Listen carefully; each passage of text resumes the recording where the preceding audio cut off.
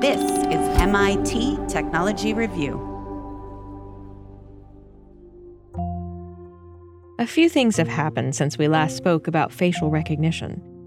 We've seen more places move to restrict its use, while at the same time, schools and other public buildings have started using Face ID as part of their COVID prevention plans. We're even using it on animals. And not just on faces with some similarities to our own, like chimps and gorillas. Chinese tech firms use it on pigs. And Canadian scientists are working to identify whales, even grizzly bears. In other words, the number of ways we might use this technology is exploding, as are concerns about whether that's feasible, let alone a good idea.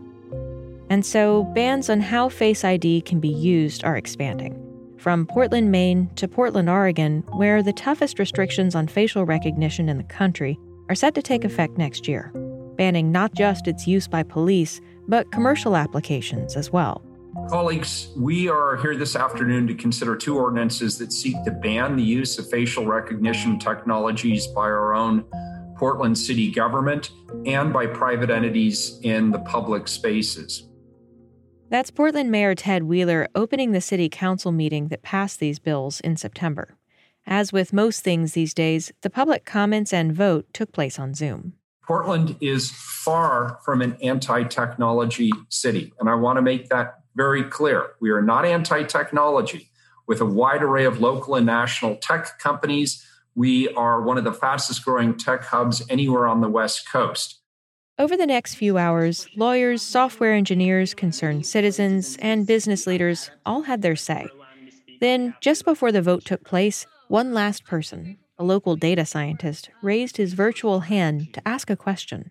Christopher Howell, last but not least, welcome. I would like to express a conditional support for this ordinance, but I have concerns. That's because he's building something that uses facial recognition in a less than conventional way. I'm involved with developing facial recognition to, in fact, use on Portland police officers since they are not identifying themselves to the public and they are committing crimes. Would this become illegal if you pass this ordinance? I'm Jennifer Strong, and over the next several weeks, we're going to do another deep dive on the rise of facial recognition. In this latest mini-series, we'll explore how it's being used in sports, both on athletes and fans, its use in retail stores, even how it's used to serve the homeless. But first, we kick things off with a look at how it's being turned back on police.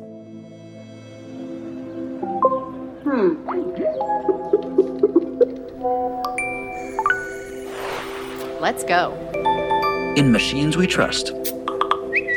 I'm listening. A podcast about the automation of everything. You have reached your destination. The anonymity of police and other authority figures is steeped in a really complicated history. There's a delicate balance of privacy and accountability on both sides, for protesters and for police. The Chicago riots of 1968 interrupted the TVs of Americans all over the country as they tuned in to watch the Democratic National Convention, which was held in Chicago that year. What are you trying to strong-arm stuff? He's an elected delegate. The Chicago police are now in the aisles here with billy clubs, clearing people out. They're not using them on people, they're carrying them, and they're dragging everybody right out of the aisle here. It's a terrific crush. This surely is the first time that policemen have ever entered the floor of the convention. Protesters were demonstrating against the Vietnam War and against the Democratic Party. After clashing with police at Grant Park, protesters marched down Michigan Avenue to the hotel where many of the convention delegates were staying. For 17 minutes, America watched live as the Illinois National Guard fired tear gas as the police beat the demonstrators. And with George McGovern as President of the United States, we wouldn't have to have Gestapo tactics in the streets of Chicago. Fellow delegates, the people of America are watching us now, as indeed the whole world is watching us.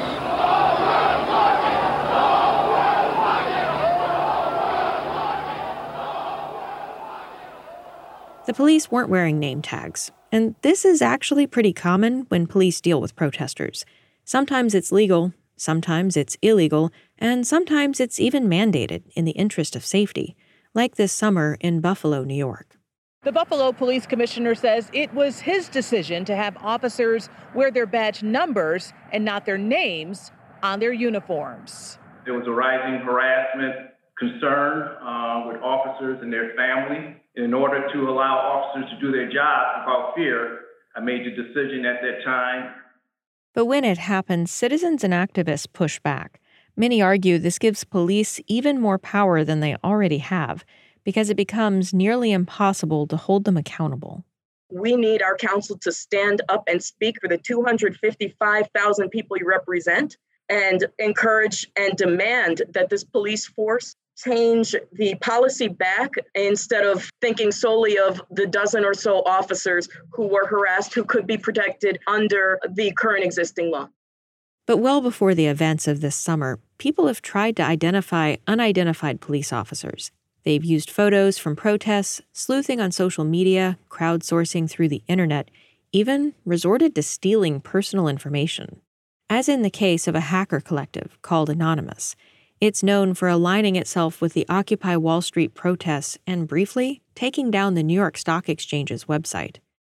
That same group later leaked private information it stole from police and government websites, including the home addresses of police officers. You have reached the Baldwin County Sheriff's Office. In this prank call, they claim credit for the hack.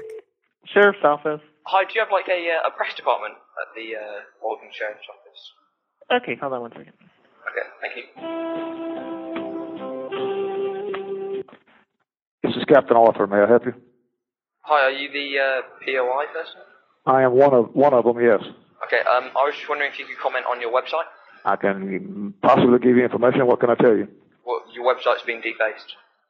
Yes, we're in the process of investigating it. With apparently someone has hacked into our website, but yeah, that was me. We have shut the website down at this time. The person who did it was me. You hacked into the website? Yes, sir. Okay. Would you like to tell me why you did it? Is there a particular reason that you did it? Did you kind of prove a point, or are you just picking us for any particular reason, or what's the problem? Just got a bit bored, you know. I got a bit bored? Yeah. All right. Well, perhaps I can break your boredom if we can trace you back and come put you in jail. We'll get a warrant for you. How's that? Bring it on. Yeah, goodbye. Unmasking those wielding force over others isn't unique to the U.S. Back in 2014, during Russia's annexation of Crimea, you might recall that soldiers without badges on their green uniforms seized control. At the time, top officials, including President Vladimir Putin, repeatedly denied that those troops were Russian. There are no troops whatsoever, no Russian troops, at least. This is Russia's ambassador to the EU speaking to reporters. The United States, being in the tradition of interfering in other countries and sending troops overseas, may be acting according to their own mentality, I would say. But this is not a case of Russian interference. But it was. By matching photos, potentially with the help of facial recognition, the Ukrainian government determined the troops were in fact tied to Russian military, and they released photos as proof. Later, Putin also admitted the troops were indeed Russian. Of course, our military personnel were standing behind the Crimean self-defense forces. They acted very correctly, but as I've already said, decisively and professionally. Now protesters are increasingly trying to turn Face ID back on police to identify officers who use excessive force, including in Hong Kong, where last year dramatic images of clashes between protesters and police dominated news feeds, showing police firing live bullets and protesters attacking officers. This is New York Times reporter Paul Mosier speaking on public television. As the protests have gone on and police and Hong Kongers continue to square off week after week, the face has become weaponized, and identity itself, in a way, is weaponized. You know, protesters will go out and police will try to capture their images on video and then go back and identify them via all the social media and online, materials that are out there. And then vice versa, we saw the police actually take their badges off. And so now protesters are doing the same to the police, where they're trying to go back and use social media to figure out which police are doing what, acts. One protester in particular, this guy Colin Chung that we found, created a facial recognition tool to try to identify police. And he didn't actually release the product, but he says because of that, police actually targeted him. And Chung was arrested shortly after he posted about the tool on Facebook. But similar efforts are ongoing in other places, including Portland, Oregon. I'm taking the exact same technology they use on us. And it's not like I'm trying to dox people. I mean, this is for officers that are essentially breaking the law in terms of their use of force. Christopher Howell is a data scientist and protester. And I just wanted to get on the record, hey, there's another way we could use this. And really, it's more about, keeping the pressure on them to identify themselves as opposed to us having to do it. His testimony before the Portland City Council about this tool he's working on led to his project getting covered by the New York Times. Since then, he's gotten a fair bit of attention, as did the reaction of Portland's mayor, who called the project creepy. It's creepy to let them go out and tear gas people night after night. And that was really, to me, was just a kind of a mind-blowing moment of like, it's creepy that these guys don't have their names, that someone can just dress up like a policeman, He says he started the project partly just to see how it would work. I mean, there's a definite technological curiosity there, and that's sort of something I can do when it's late at night and it's frustrating to see this stuff, the news, or you go on Twitter and see everyone's videos of the protests and, okay, well, what can I do? And ultimately, I would like it not to be necessary. I think they should wear their names in tall letters so that we can not have to use facial recognition on cops to try to figure out who they are. Being able to identify an officer isn't just about knowing if someone actually is one.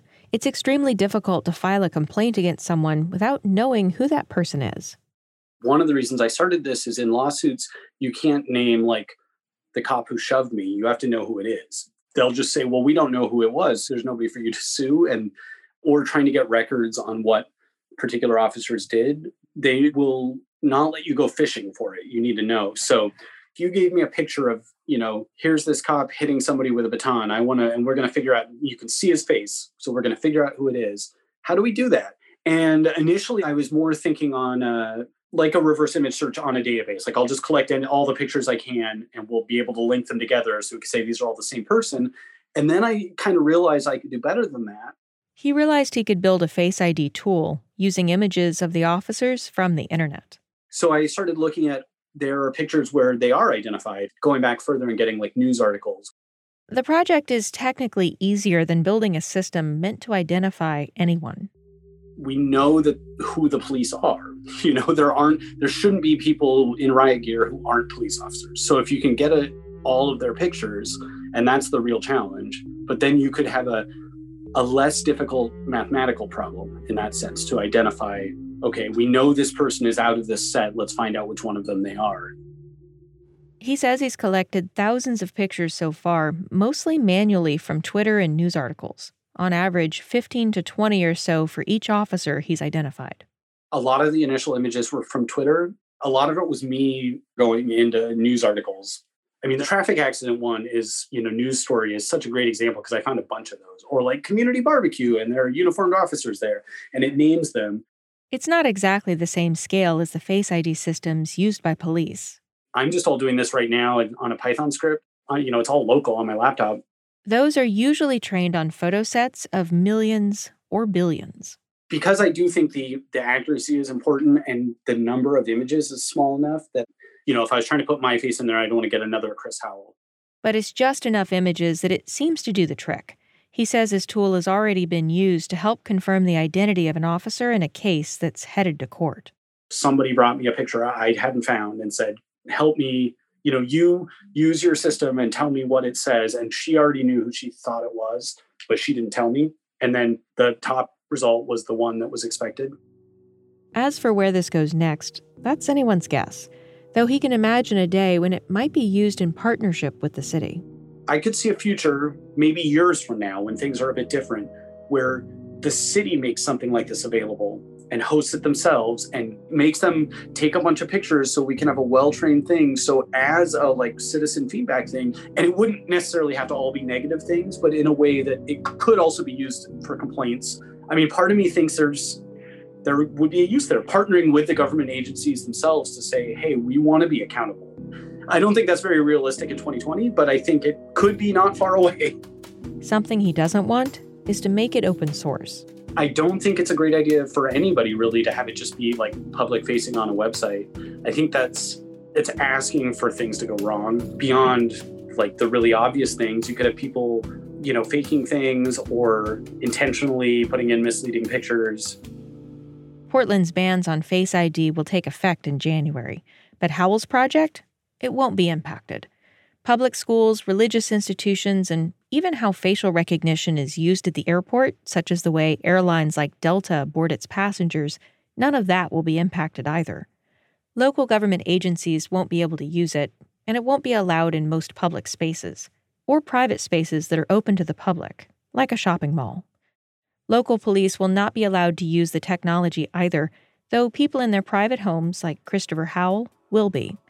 The bans also don't apply to law enforcement at the state or federal level.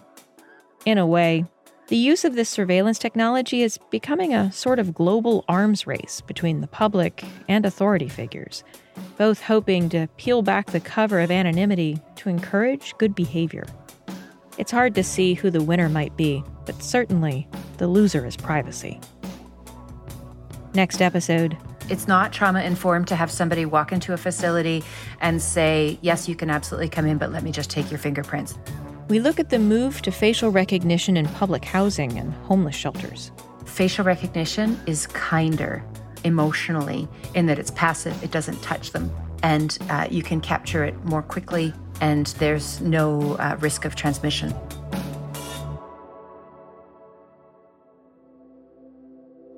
This episode was reported and produced by me, Tate Ryan Mosley, Karen Howe, and Emma Silikans. We're edited by Michael Riley and Gideon Litchfield. Thanks for listening. I'm Jennifer Strong. This is MIT Technology Review.